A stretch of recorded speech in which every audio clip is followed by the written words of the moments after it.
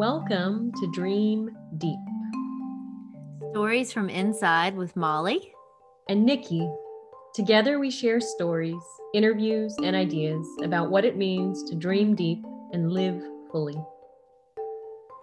I'm Molly, a mama to 3, a wife and owner of a small business in Virginia, Molly Suzanne, a photography company recently expanding to do custom coloring books and acrylic paintings. I'm Nikki Weaver, an artist, a healer, mover, maker, mama to 2, wife to 1, and currently building work with incarcerated women and women on the outside through a nonprofit called On the Inside, living in Portland, Oregon.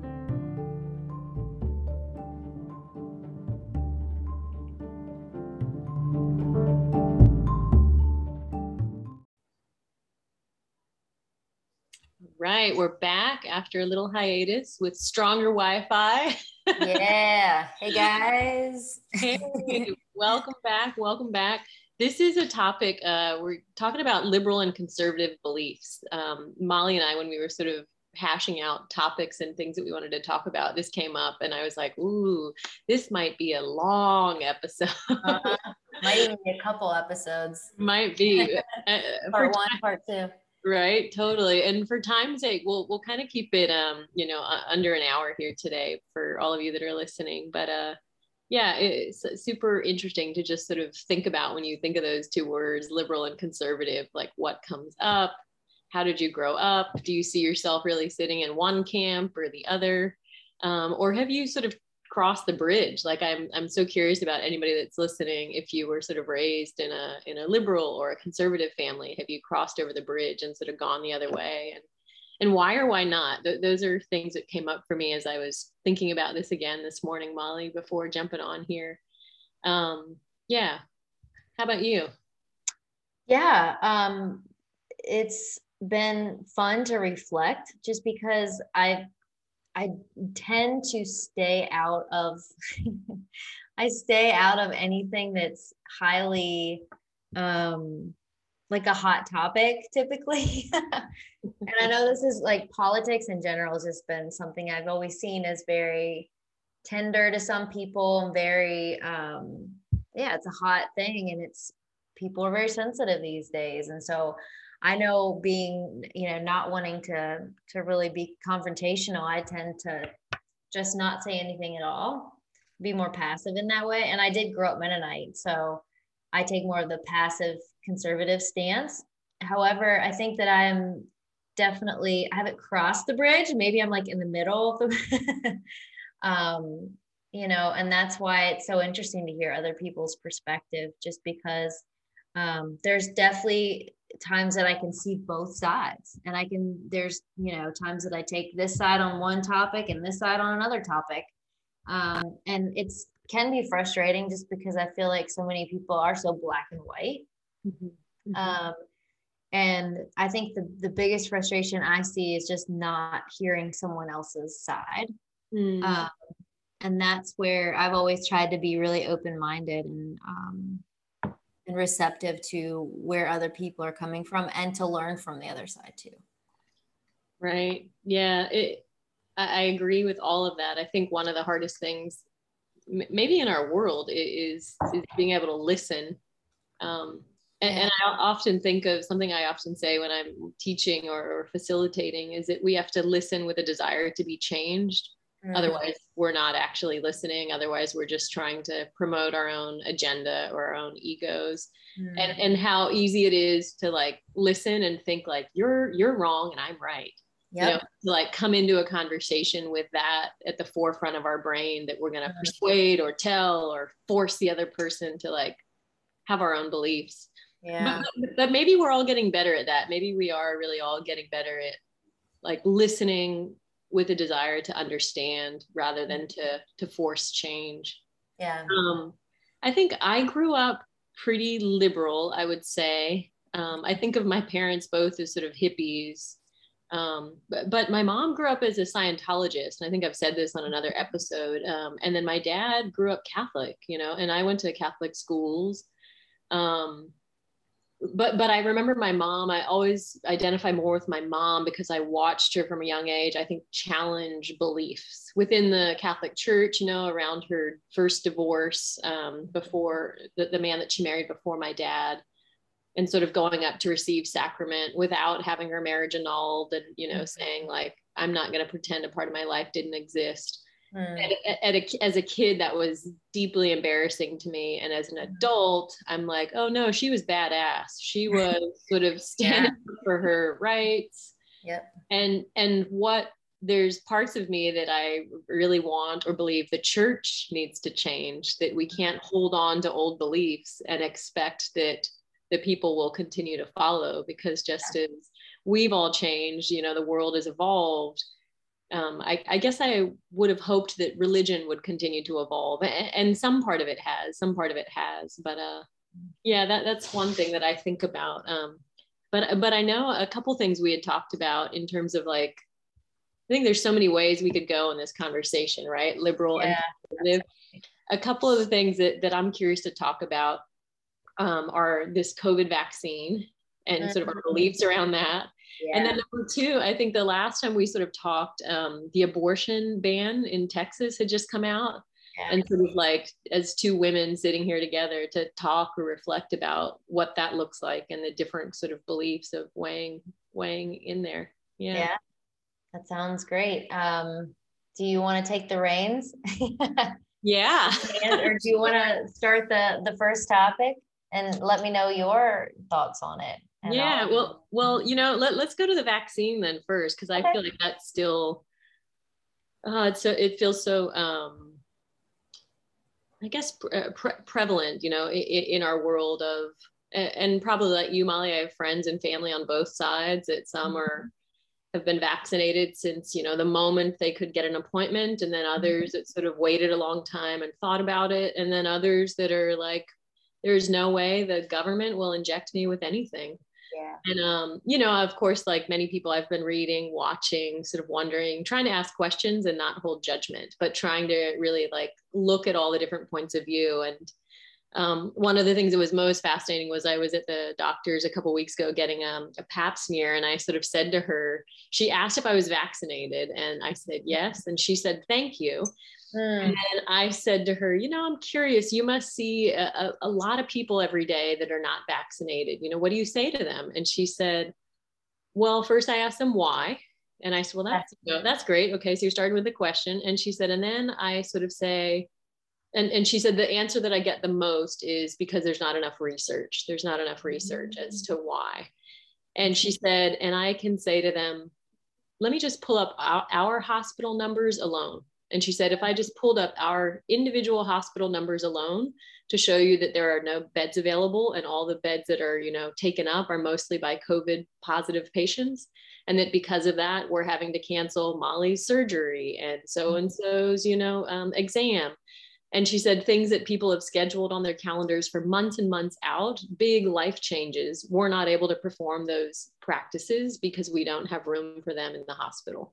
Wow. And she said, that's probably the best reason I can give that hopefully helps somebody actually reflect, because she said, unless they're a researcher, there is enough research at this point that says otherwise. So, yeah. Wow, that's so interesting. And, you know, this is an interesting topic too, because for me at the very beginning, I was definitely very skeptical of the vaccine. I was very anti-vaccine. Didn't want to conform and go along with what everybody else was doing. I wanted to know for a fact that it was safe and that it was effective. And, you know, it's interesting too, because Brad, my husband, he was actually delivering a table to a doctor. And the doctor's perspective was, you know, what people don't understand is that if they don't get the vaccine, then there can be a mutation of COVID, and it can be another strand, which can be even more dangerous. And this was even before the Delta variant happened. And that really changed my perspective. And I started looking outside of myself and thinking more on the bigger picture, the broader picture. Can this help, you know, literally squash this thing or get closer to that possibility of squashing this thing. And to stop being so in my head about it. And, you know, there's a lot of things I do that I don't know what is really in, I don't know what's in tattoo ink. I have plenty of tattoos all over my body, you know, like, and I know a vaccine is slightly different than ink, but still it's that same thought process. And so that really changed both my partner and I's perspective on it. Just, you know, thinking, could we save lives? I mean, it's that simple. Right. Instead of being, you know, kind of stuck in, I'm not getting it, you know, and putting other people at risk, especially since I'm going out into the world, you know, not being vaccinated. Yeah. And, you know, even thinking of my kids, like, could I help it, you know, from them being exposed if I would somehow be carrying it? Right. So that's kind of where I was at on it. I think, yeah, for me, it felt like a no-brainer right away. And, you know, our two kids are not vaccinated yet, and, you know, will be when we can. Yeah, it's interesting. I think there's something I pulled up earlier today that I thought was interesting. I'll just read this as some sort of facts. This is from the BBC. It's pretty old though, July 22nd, but here's a little bit of what it said. Consider some recent statistics from the UK. In a study tracking more than 200,000 people, nearly every single participant had developed antibodies against the virus within 2 weeks of their second dose. And despite initial worries that the current vaccines may be less effective against the Delta variant, analysts suggest that both the AstraZeneca and the Pfizer jabs reduce hospitalization rates by 92 to 96%. As many health practitioners have repeated, the risks of severe side effects from a vaccine are tiny in comparison to the risk of the disease itself. Wow. Yeah. I've not heard that statistic. Yeah. Isn't that amazing? I mean, and that's July, right? That's not even super recent, but I mean, even just that, Molly, right? Like made me think, there's more reason, I believe, to get it than to not get it.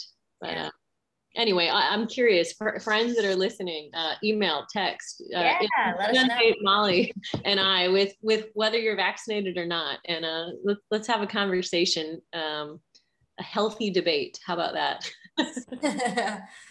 That would be awesome. I would be very interested as well. Yeah, me too. What about abortion rights, Molly? Where are you on that? I don't think we've ever talked about this. Ooh, that's a really, really big one.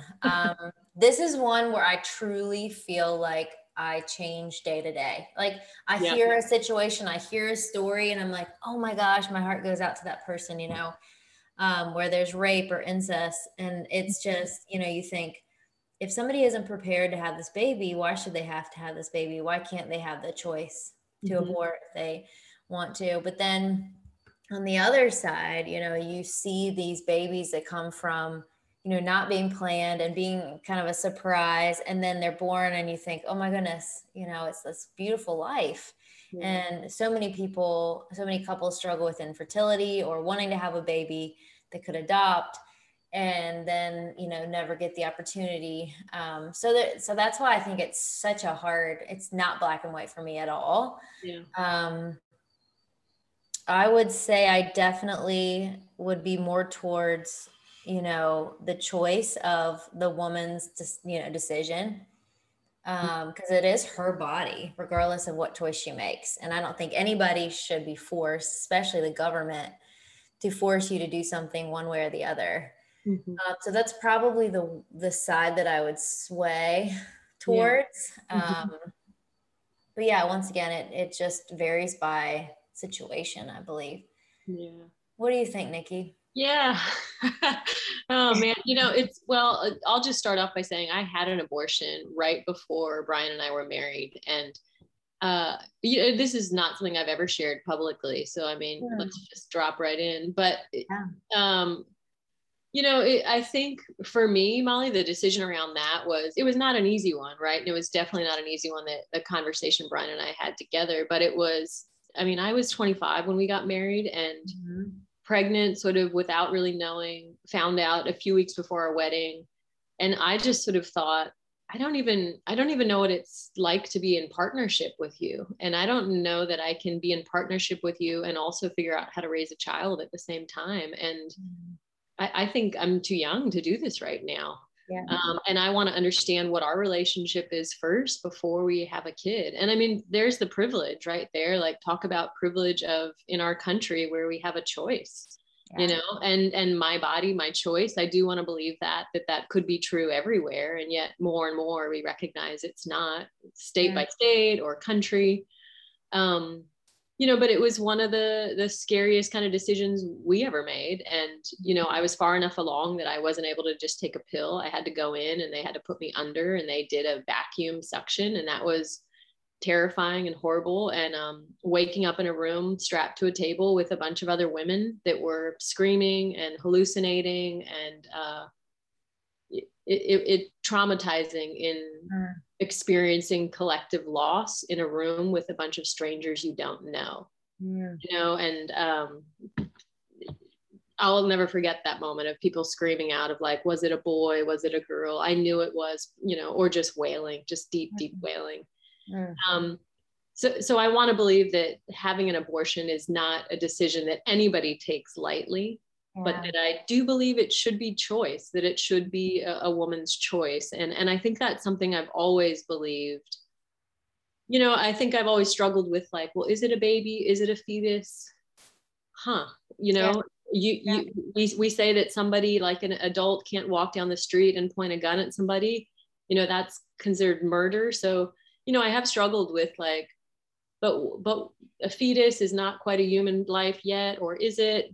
And how to reckon with that, you know, that isn't considered murder, but pointing a gun at somebody and killing them is. So what that is, and then what that is to live with, you know. And in lots of different conversations, I feel like I've spoken to women that have shared that they've had one abortion or multiple abortions or miscarriages, and that any way that you choose or navigate loss in your life, particularly a human life, is deeply painful. And so I think, you know, as sort of this whole law around Texas came out, you know, again, I pulled a couple things that I thought would be interesting to read, that I just keep coming back to, and similar to the vaccine, that it has to be an individual choice.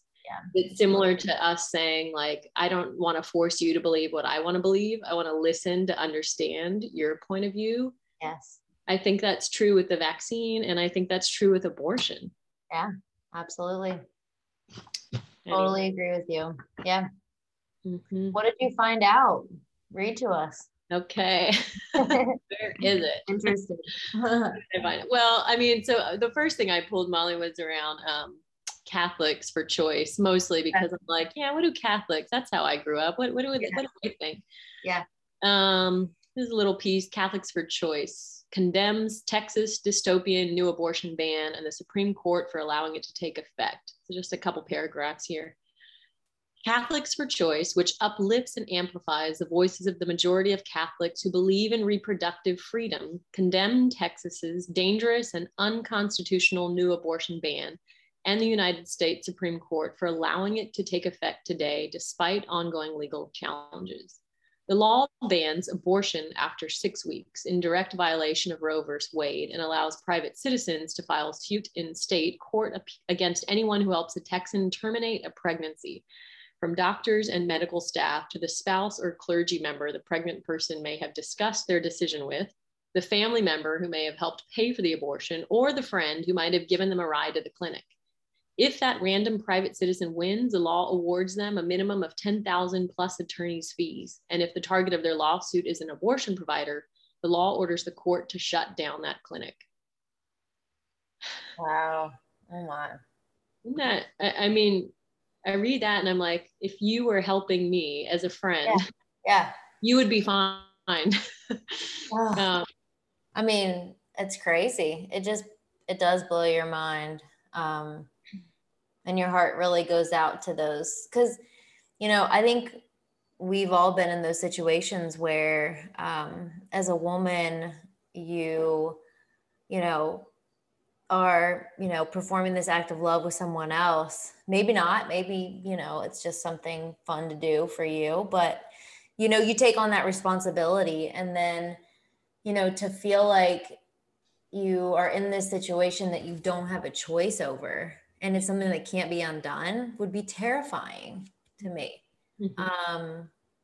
Especially being your own body. That's just, yeah. And it's deeply emotional too, because there's, like you said, it's a life, form, and you're thinking about human life. So there's so many different perspectives, and I think truly with a lot of different perspectives, you really don't know unless you've been in those shoes. So like, I don't feel like I can say, you've had one. So for you, your perspective could be completely different than mine because it's so personal. Yeah. And so I think people need to be sensitive to that, and knowing your perspective could completely change if, say you get pregnant, not being aware that, you could, and you do, and you think, oh my gosh, I'm in this situation, and now my perspective is completely changed. Yeah. So, yeah. That's what's a hard decision. Right. Yeah. Do you, Molly, follow or read anything Ruth Bader Ginsburg? It sounds really familiar, but no, I don't. She was just a stunning woman. She was an American lawyer who was served for the Supreme Court of the United States.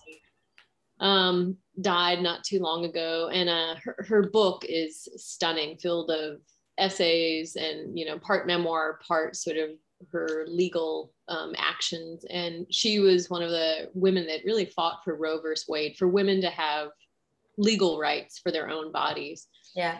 But one of the quotes that I pulled from her, to kind of on her language on abortion rights, she says, "This is something central to a woman's life, to her dignity.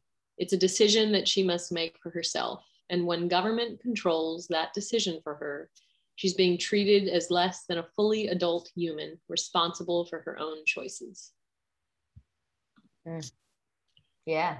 It just made me think about, even with the vaccine, of when we tell someone what they have to do that's about their own bodies, are we treating people less than human? Are we saying that they're right? Feels that way, yeah. And yet with the vaccine, people could say, but what about herd immunity? We're in this together. But so is an abortion separate from that? That's an individual decision, but a vaccine is not. Right. I don't know. It's a interesting conversation. It is. I mean, and once again, I feel like I go back and forth so much, but regardless of what decision is being made, I still think you should always have a choice over your own body. 100%. I don't think there should be anything that the government or anyone should ever tell you that I'm choosing this and you have no choice. To me, that's what always sways me that way. Because I have a friend that's actually really active on social media about just how this should be a free country, but the government is slowly but surely creeping in on our lives and making it, all of a sudden not really in our hands, our own lives and our own choices. And that's kind of scary and frightening moving forward. And, thinking about 10, 20 years down the road, what could that be like? Yeah. Mm-hmm, mm-hmm. Well, and the people that believe that we're the vaccine is tracking our information, or cloning us, or whatever. Yeah, I can't even speak to it because I don't quite understand it. But yeah. Well, any more on abortion rights or the vaccine, COVID vaccine? Yeah, we covered a lot. I don't think so. I think, pretty much, that's just in a nutshell the way I feel about both of those things. And they both go back to the fact that regardless of, what's best, I think that we should always have a choice. So I respect people that, don't want to get the vaccine. And at the beginning I didn't, so I respect that choice. And I also respect completely a woman that makes a decision to get an abortion or not. Yeah. Well, and you, I mean, you have a great perspective too on the vaccine, Molly, of like waiting, thinking about it, not choosing not to get it and then saying yes to it, and how you decided, you and your family decided to get vaccinated. So I think that's maybe that's what this conversation is, or what both the vaccine and abortion is allowing yourself to change too, Sure. Absolutely. It's hard in life to change anything. Absolutely. I think art is definitely can be good, but it also isn't easy. That's for sure. Yeah. Thank you for this conversation, Mom. Yeah. Thanks for listening, guys. Thanks for listening, and connect with us, email us, text. Yeah, we want to hear your thoughts. Yeah, let us know. Where do you stand on the COVID vaccine or your own abortion rights? All right. Take care. Bye, guys. Bye.